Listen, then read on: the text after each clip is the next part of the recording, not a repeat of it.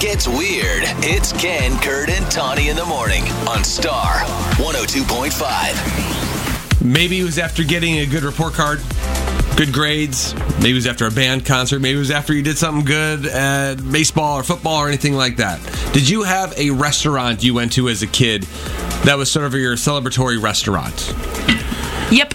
We didn't do a lot of that, but I would say what sticks out is A&W after baseball. Sure. That was always good. That sounds good. But the closest would probably have been Happy Joe's. Yeah? Because they had the siren for the birthday and anniversary and whatever. Yeah. That's great.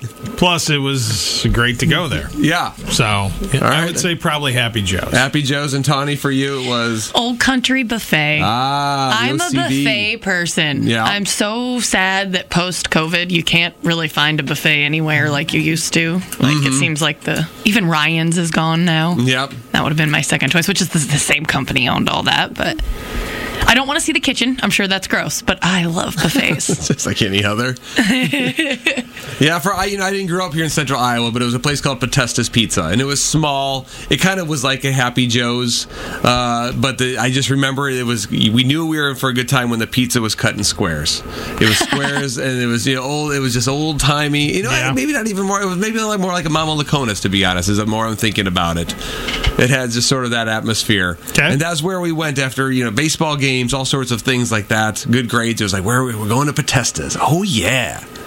New good things are happening. I went to a lot of out to eat type things because when I tractor pulled my whole youth, you'd always eat, not even necessarily fast food. Yeah. Like a big group of us would go out. We always would go to, if we were up that way, we'd go to Hickory Park. Is that right? Is that what that's called? I haven't been up there in years. And I remember thinking that was just the coolest. Sure. But I've been to a lot of little places and big, it's fun. Yeah.